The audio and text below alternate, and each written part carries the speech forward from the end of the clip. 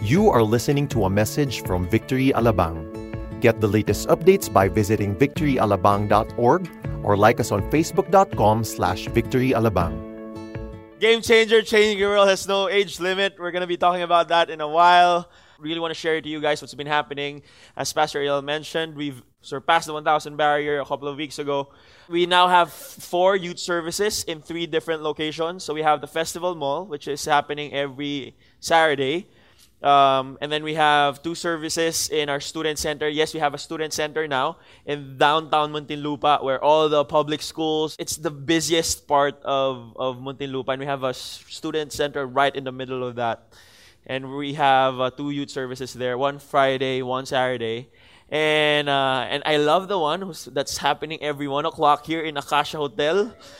So that's going to happen later. I love it for the reason that because of aside from its family, they're all family. I love the people going here in different youth services. But just the relationships of the people, we're all friends. It's family, and we've actually been hitting 100 students for the past few weeks, and this just started 2-3 months ago. We haven't really announced anything yet. We're going to be announcing this youth service by next week because we have an outreach series happening next week. But more than the number of the youth service, I know we always talk about we've broken this particular number and whatnot. But the reason why we want to talk about that is because something bigger is happening than the youth services. And what's happening actually every week is that the reason why I think it grew is because of the victory groups, the discipleship that are happening every single week. We've had discipleship groups inside campuses from Wednesday, Thursdays, and Fridays in the different schools in Muntinlupa, from public schools to international schools. And that's happening, again, as I've said, every week. In fact, we got this picture a couple of weeks ago. This happened in Pedro E. Diaz High School. One of our leaders there just got really into a fearless beast mode and started preaching the gospel with her classmates. And this was taken during the time. We're just really praying for the people who accepted Jesus Christ. This is happening in our schools here in the South.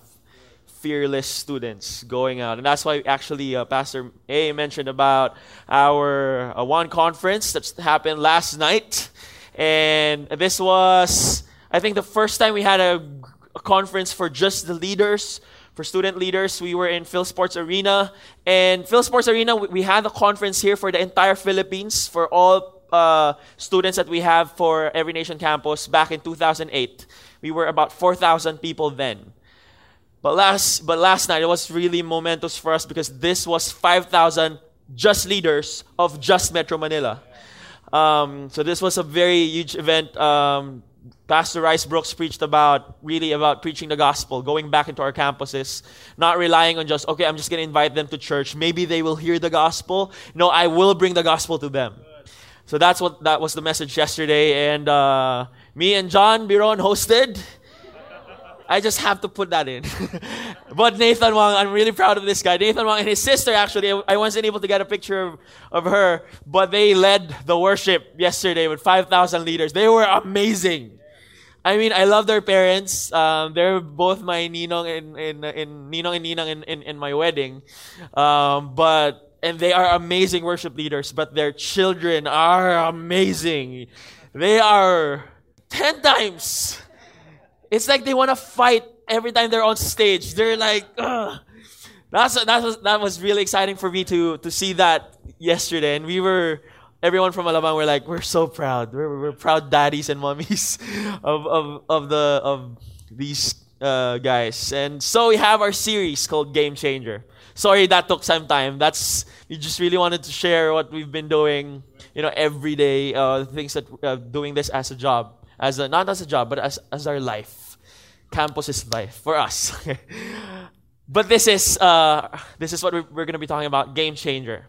We're going to be talking about, yes, the campus. This is campus weekend. But more than that, yes, we're going to be talking about the campus, but as the subtitle mentions, is saying, changing the world has no age limit. So it has no age limit in terms of how young a person can change the world, but it has no age limit as well in terms of how old a person can change the world. When we say game changer, when we're saying a newly introduced element or factor, when you introduce an element or a factor that changes an existing situation or activity in a very significant way. Now, when we say change, this has been a rally cry for the past few months, for our entire country. We've always been hearing this for the past few months. Change is coming. Change is coming. Because of the elections. And this has been the rally cry of now-elect President Duterte. And we've been hearing this. And we love the idea of change. We love that things are actually changing. In fact, the last time we heard the State of the Nation address, a lot of people were hopeful. Okay, we want to see that happen. We want to see change in our nation. One of the biggest change and biggest game changer for me in terms of this nation was this picture that we saw. This was the very first time, I think, 5 of our presidents were in one picture.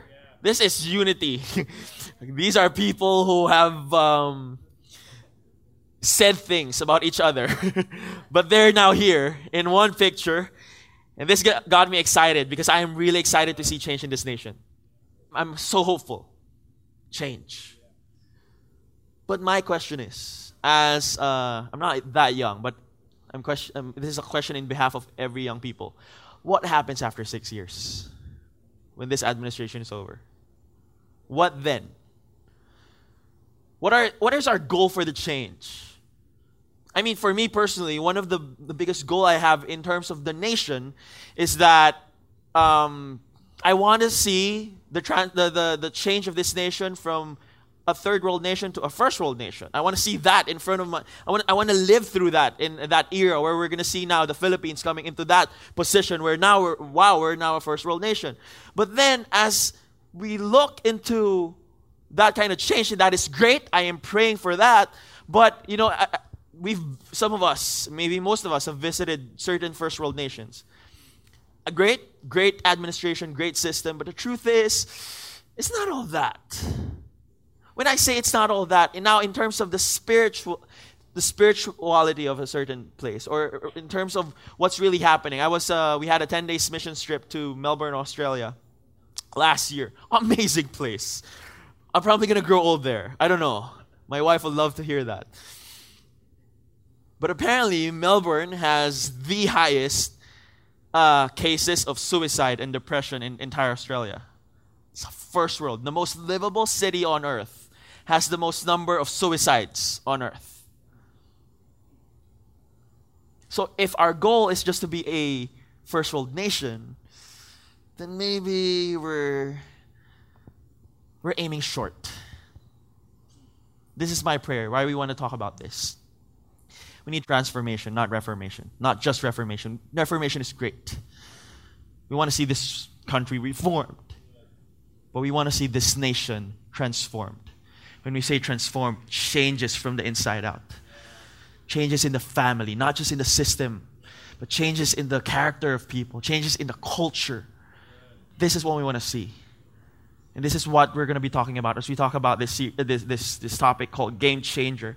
We're going to be looking at a certain young man who was introduced into a certain system his nation was going through and changed the entire thing. Why don't we all stand up as we study this particular young man? Let's open up our Bibles to 2 Chronicles chapter 34. For now, we're going to be reading 4 verses. It says there, Josiah was 8 years old. I'm going to let that sink in. Josiah was 8 years old when he began to reign. And he reigned 31 years in Jerusalem. And he did what was right in the eyes of the Lord, and walked in the ways of David his father, and he did not turn aside to the right hand or to the left. For in the 8th year of his reign, he's now 16, for in the 8th year of his reign, while he was still a boy, when everyone was looking at him as a boy, he began to seek the God of David his father.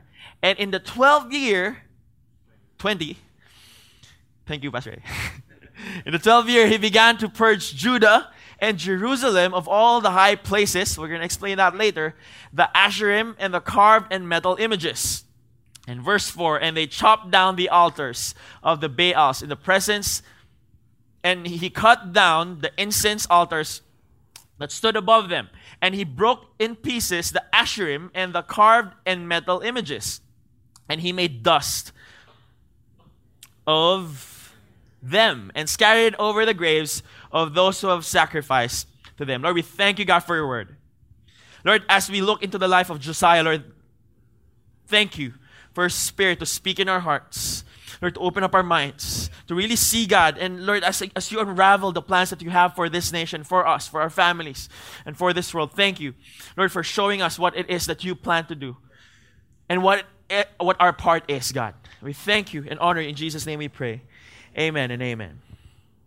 Josiah was 8 years old. This is why this story was very important. His father, Ammon, was actually assassinated. That's why he began to reign when he was 8, because Ammon was an evil king. In fact, it wasn't just Ammon. He became the king for just a couple of years. But his father, which is Josiah's grandfather, Manasseh, is one of the most probably the most evil king of Israel during their time. Evil in a sense where they started forgetting about God. They started putting up these poles and temples that offer sacrifices to different gods around them, that to the point that they would offer some of their own children to the fire. And some of their temples would have what they call temple prostitutes, that they would worship God through sex in front of everyone. And this was the culture and what was happening inside Israel during this time. This was the game. This was the norm. Everyone thinks, okay, our kings are doing this. We might as well do this as well. This is what's happening. Well, let's accept it. This is the culture anyway. This is how I was raised up. So, fine. Let's just do it. This is where Israel was. Evil kings. But then, a game changer was born. And a game changer was introduced. At the age of 8, Josiah came. We're going to be looking at his ages as we look into the story. We're going to be studying a little bit, not a little bit. We're going to be going through his life now in his years as a king. And we're going to be seeing how in his age, God was able to use him as a game changer.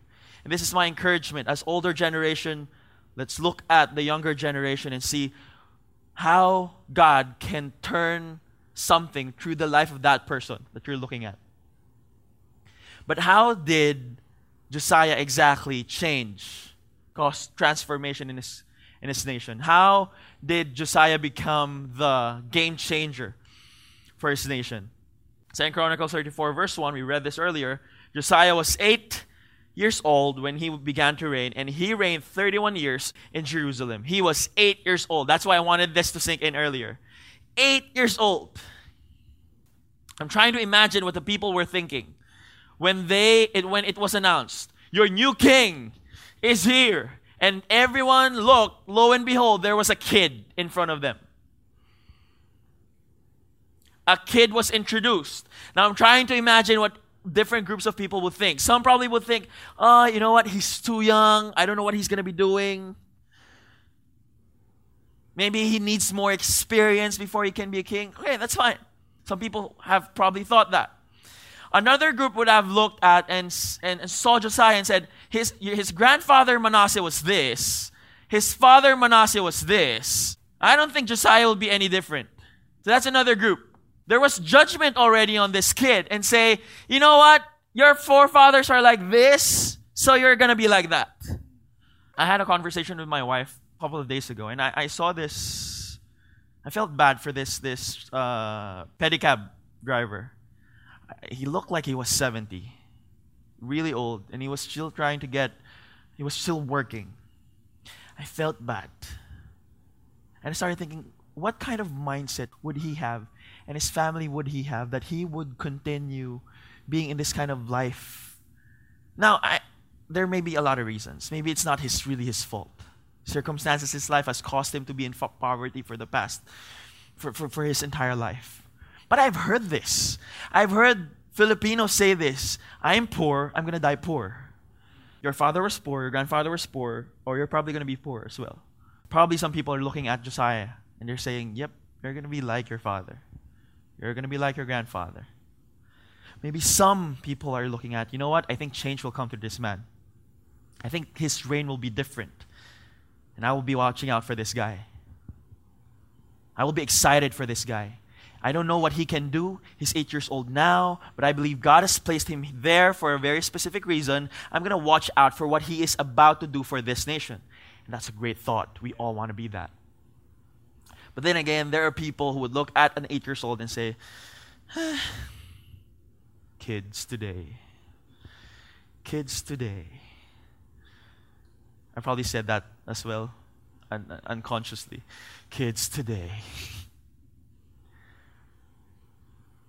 But how do we look at the next generation? How are we going to look at this 8-year-old? Because I believe when he was 8-year-old and he became a king, that means he has a calling. How will we choose to look at our young people? How do we see young people? Do we see them as a nuisance? They're this loud crowd outside that just keeps on laughing and telling stories and probably playing games all their time. They're a nuisance. Do we see them, or do we see them as a fulfillment to our own dreams? I wasn't able to become like this, so I think my kids will become like this, so I'm going to force this into their life. I'm not saying that's necessarily wrong, but that's just a very limited view of young people. Some of us may be thinking, you know what, I think this kid will be a doctor, will be an engineer, will be this, will be that. Those are great vision. But I believe when we say calling, when we shifting our minds from looking at a young person and saying, oh, I think you will be this because my family was this, you'll be an engineer, you'll be a doctor so that you will be rich, or you'll become a businessman so you can earn you can have the business that I have. Those are great things. But if we shift our mindset from that to, God, what are you calling this kid to? Is it business? Is it in the world of engineering? Is it in the world of medicine? Lord, if that is his calling, then I will be the person to push him there and guide him there. Lord, what are you calling this person into? What are you calling this student into?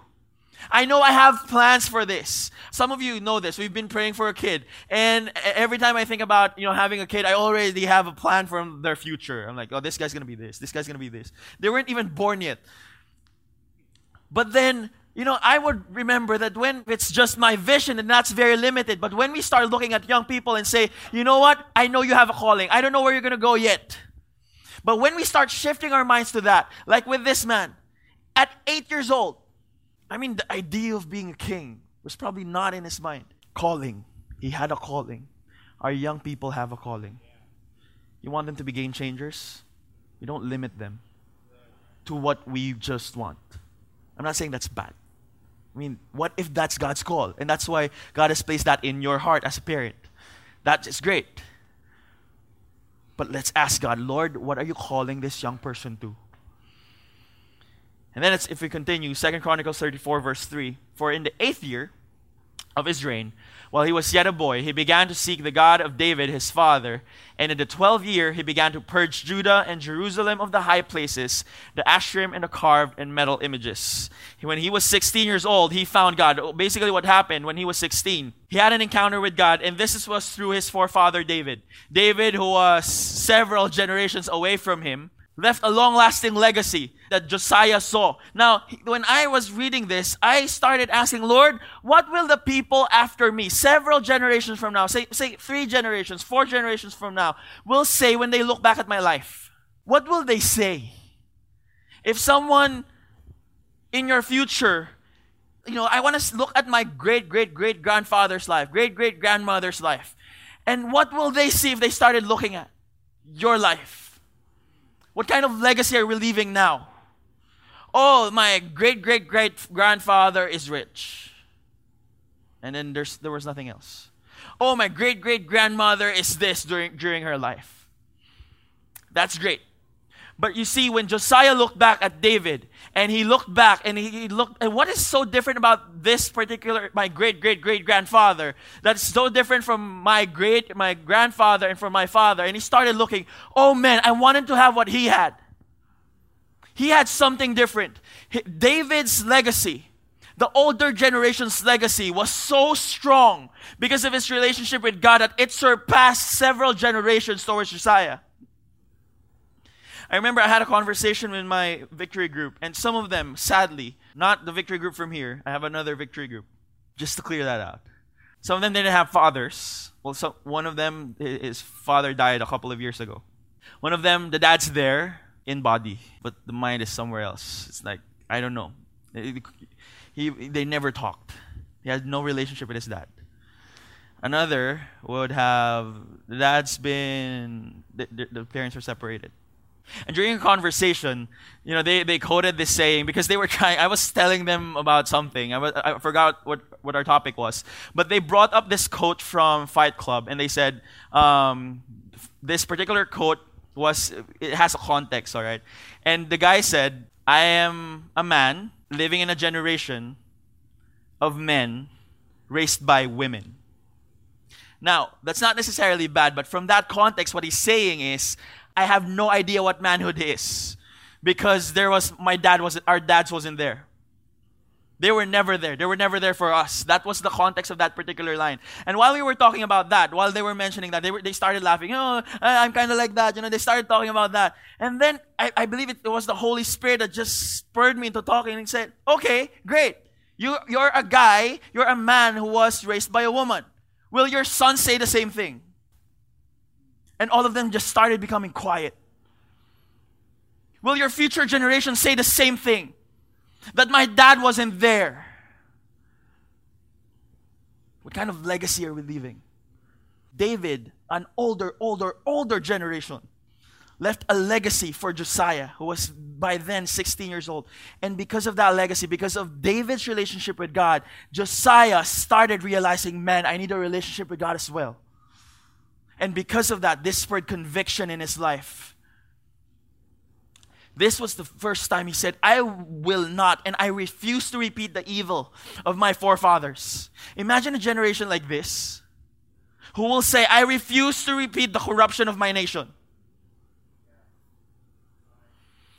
I refuse to live and have a generation where there are a lot of fatherless people. I refuse to live in a generation where there is cheating in the workplace, where people accept bribes. I refuse to live in a generation where people are entitled. Imagine young people started thinking like this. This is Josiah. When he encountered God, conviction started happening. And he's saying, you know what? Because of an encounter with God, and the thing about encounter with God, it literally changes a person. There is an immediate change. And for Josiah to say this, you know what? I want to see this change happening. And he started doing something about this. I mean, this would be awesome to see young people started living like this. Because this could go both ways. We can have a generation of, I grew up, okay, I see my mom, I see my dad, I've seen their business practices. It earned them money. I'm going to do the same thing. Whether that's good or bad. I've seen people get away with the things that they do illegal. So maybe I will get away with it as well. I've seen people who would lie and cheat. I've seen my dad left my mom for another woman, and probably he's having more fun. Then maybe I'll do the same thing. Or a generation will say, you know what? I've seen that and I don't like that because it hurts, because it's painful, and I don't want to have a family that's going to suffer the same consequences I'm suffering. So I'm going to have the conviction to say, I'm changing this right now. I'm changing this right now. I'm changing the system right now. In my school, I will not copy anymore. I will not rely on bribes anymore. I will choose to say, Lord, I will live my life for you. I will have conviction. Josiah, because of encounter with God, when he turned 20, he purged the idols of Baal and the goddess Asherah. He started destroying the religious blindness and the deception of people.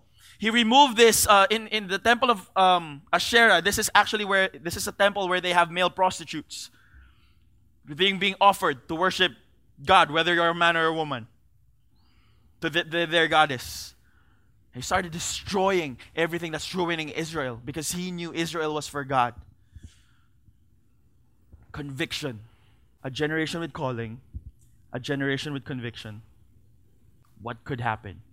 2 Chronicles 34, 14 to 15. In the 18th year of Josiah's reign, to purify the land and the temple, he sent Shaphan, son of Azaliah, and Maaseiah, the ruler of the city, with Joah, son of Joash, the recorder, to repair the temple of the Lord his God. He was now 26 years old. While they were bringing out the money that they had been brought into the house of the Lord, this is verse 14, Hilkiah, the priest, found the book of the law, or the word of God, the book of the law of the Lord given through Moses. Then Hilkiah answered and said to Shaphan and the secretary, I have found the book of the law in the house of the Lord. And Hilkiah gave the book to Shaphan. Shaphan brought the book to the king and further reported to the king all that was committed to your servants they are doing. And in 26 years old, the word of God was introduced to this man. And the moment this young man, this young king started reading the word of God, he realized, oh man, there are more things to do. He ordered for his entire nation to be set apart. He ordered everyone to start reading the word of God. He ordered him ruling a nation started at 26 years old. He ordered his entire nation to be consecrated. When we say consecrated, set apart. When we say set apart, we're saying, Lord, we're now set apart for you. And we're saying we're holy. We're saying, Lord, we now belong to you only. There is no one that's going to touch us. We belong to you entirely. There was a time in my life before when I was younger and I love eating unhealthy foods. Time in my life, like last week. I love chicken skin. I do. I think it's because of my grandma who, when I was young, she would buy a lot of chicken and remove the skin, fry that, and give me just the skin. Lola. So I kind of enjoyed that. So growing up, every time I would eat chicken, I'll remove the skin, place it in a special place first, eat the flesh. That, it's fine, it's okay, chicken flesh. And then I would finish the flesh in order for me to be excited about the chicken skin. It's like, separated, this is holy for me. No one touches this chicken skin. I mean, my mom asked it one time, we fought. Like, no, you're my mother, but right now, no. My wife isn't here and she knows this. I'm like, we would probably have a discussion about it. But the chicken skin was very holy for me. It's set apart. No one touches the chicken skin. I don't care who you are. So when we say set apart to God, Josiah consecrated the people and he's saying, Lord, no one touches us but you. There's the world. The world is offering us a lot of things. This world is offering us these things. But Lord, we're dedicating ourselves to you. We're dedicating our attention fully to you. Entire generation was suddenly reformed. The game just became changed because of this man. What happened? I believe he's not alone. We mentioned this earlier. There was a guy named Hilkiah and Shaphan. In fact, there was also Zephaniah and Jeremiah were the prophets. There was an older generation, apparently, that has been walking with him all this time. There was a generation of older people. And that's why when we talk about transformation, God uses both the older and younger generation to transform a nation. You see, this is what I love about campus ministry. Why I would choose to be a campus missionary for life. Here's what. When we talk about campus ministry, our campus missionaries, some of them are here, some of them are preaching in Festival Mall, in SM Muntinlupa and SM South Mall actually. We're everywhere today. A lot of us have left our careers. Some of us are licensed engineers, licensed chemical engineer. A lot of them were licensed nurses, a graphic artist, someone who works in everyone was working in a corporate world, and we just decided to, you know what, Lord, we want to do this. We've caught the vision. But this is personally why I love campus ministry. Now, and this is not to put anything down. This is just my own preference. When we reach out to people in let's say, doctors, we're actually changing, when we're sharing the gospel to the people in the medical field, we're changing the medical field. And that's a great thing. That's a vision we all want to have. When we reach out to, say, artists and celebrities, we're changing the entertainment industry. And by all means, our entertainment industry needs changing because it affects a lot. A lot of people are viewing that, and that's a great thing. When people are reaching out to the government, we're actually changing and reaching out to the nation now. We're causing transformation to the nation now. And that's a great thing. We all want to rally that. But for me, as a campus missionary, that's why I love campus ministry, is because every time we reach out to campuses, we are changing the course of this nation and its future. Those are all great things. Meaning, if I reach out to someone in the campus who's going to be a doctor and will change the medical field, then I've also changed the medical field. God has, not me, but God has caused me to reach out to the medical field as well. If I'm reaching out to, say, a guy named Nathan Wang who will become a celebrity someday, reach out to, and he started being an influence in that area, and he started changing that area, then God has used us, the campus missionaries, and people who are helping in the campus ministry to change the entertainment industry as well. And we're saying if we are reaching out to, say, a Trey Rimulya who will become a government official someday, maybe the next president, who knows? Then we're changing the course of this nation and its government in the future. All because of campus ministry. We're changing the future. That's the vision. And this is what I love about why I love doing this. This is the vision that we have. This is why I wake up every single day and say, Lord, I want to go back to the campuses. I want to reach out to this student. Because we are changing the nation and its future. But the thing is, as I go back to Josiah, how do we actually change this nation? And I was writing this down. First of all, he had nothing to show God for. He had nothing to offer. He was 8 years old. He hadn't done anything. I mean, probably the best achievement he ever had was, the best in art medal or best in math. I don't know. He was 8. He had nothing to show God for. His family is a mess. He had accomplished nothing. How can God call him for such? How can God would choose to look at an 8-year-old and say, what, I'm going to choose you. I'm going to use you. What did Josiah have? Nothing else but this word. But the bigger grace is this. Josiah received grace from God, just unmerited favor. He had nothing to offer God, but God gave him this anyway, and God caused him to change the nation anyway. God caused transformation of Israel through Josiah when he had nothing to show for.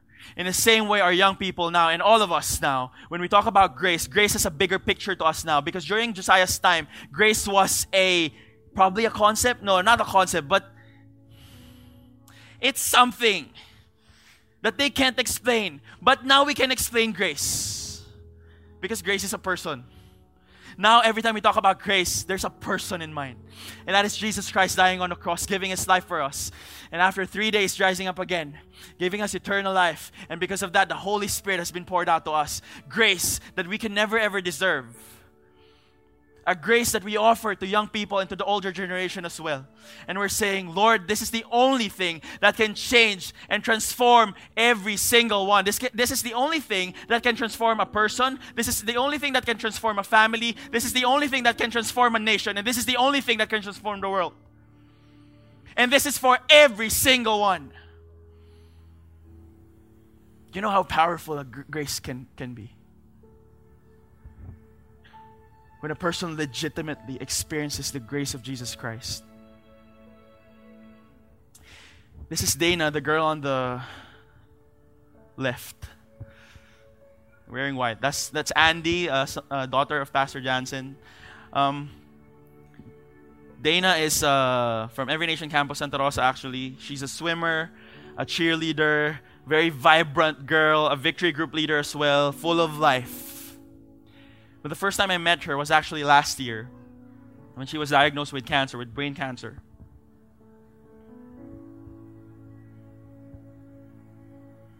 All of a sudden, life just started going away. She can't play sports anymore. She had to stop schooling.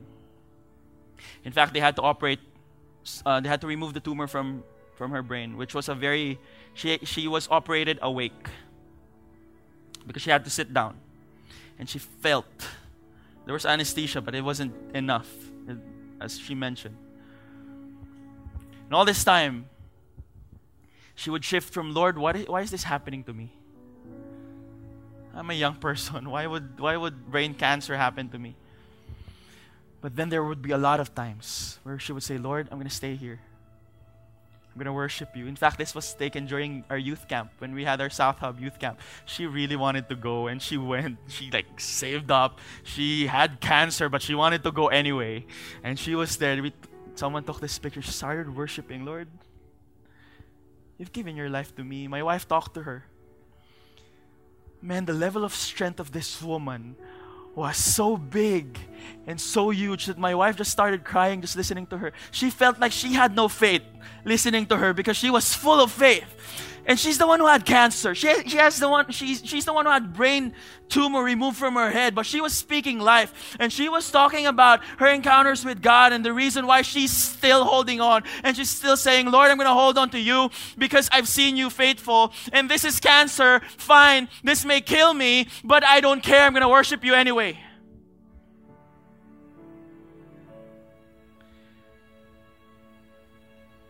Last couple of days after youth camp, this is what she said to everyone who knows what's happening in my life. Guys, titos, titas, cousins, lolos, lolas, every one of you. My MRI results came out today. I am finally 100% cancer-free. No more cancer cells. I can finally face a day where I wouldn't think about having cancer anymore. To God be all the glory. The fight is over. God is with us. And nothing and no one can be against us. I love this story because she was ready to die actually. She was saying, if I die, I know where I'm going. And she's saying, but I'm going to fight cancer anyway. I'm going to look cancer in the eye and tell cancer, you may kill my body, but you're never going to kill my spirit. Because I will live again. When my physical body dies, I will live again. Imagine a person who can face cancer. Imagine what this person can do. Imagine a generation who's like this, who faces so many challenges in their life. But because they know they have a calling, they know that they have conviction. Because of the calling, they have a conviction. And because they started the consecration in their lives and saying, Lord, I belong to you and no one else. I'm excited for what this woman will do. But I'll end with this actually. I want to show someone else in this picture. This was in the youth camp. So everyone was youth except for the campus missionaries and some of the speakers, except for the woman behind her. That's her mom. And all throughout, she was there. She was actually the one reminding Dana, God is faithful. I'm here. I love you. We're going to be here. We're going to be praying for you. She's the one who's always praying for Dana. She's always the one encouraging Dana. She's the one who contacted us actually about several events. She's the one who asked us about the youth camp. She's the one who was there all this time. She's the one who stood up, and every time Dana would say, I have no strength anymore. I cannot do this anymore. Her mom was the one saying, I'm going to be here. You know what? Because transformation only happens when both the older generation and the new generation will come together and say, let's worship God together. This is game changer. Why don't we all stand up?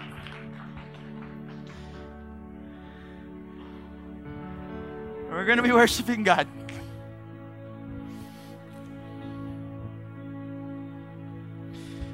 Lord, thank you.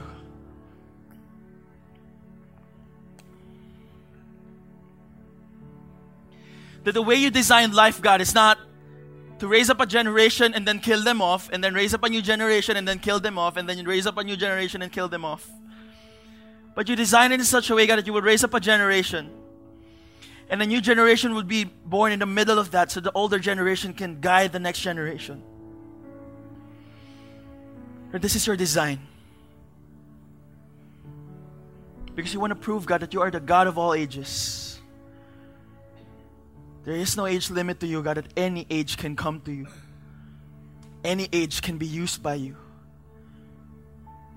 So God, we're saying, Lord, we're here. Whether I'm old, whether I'm young.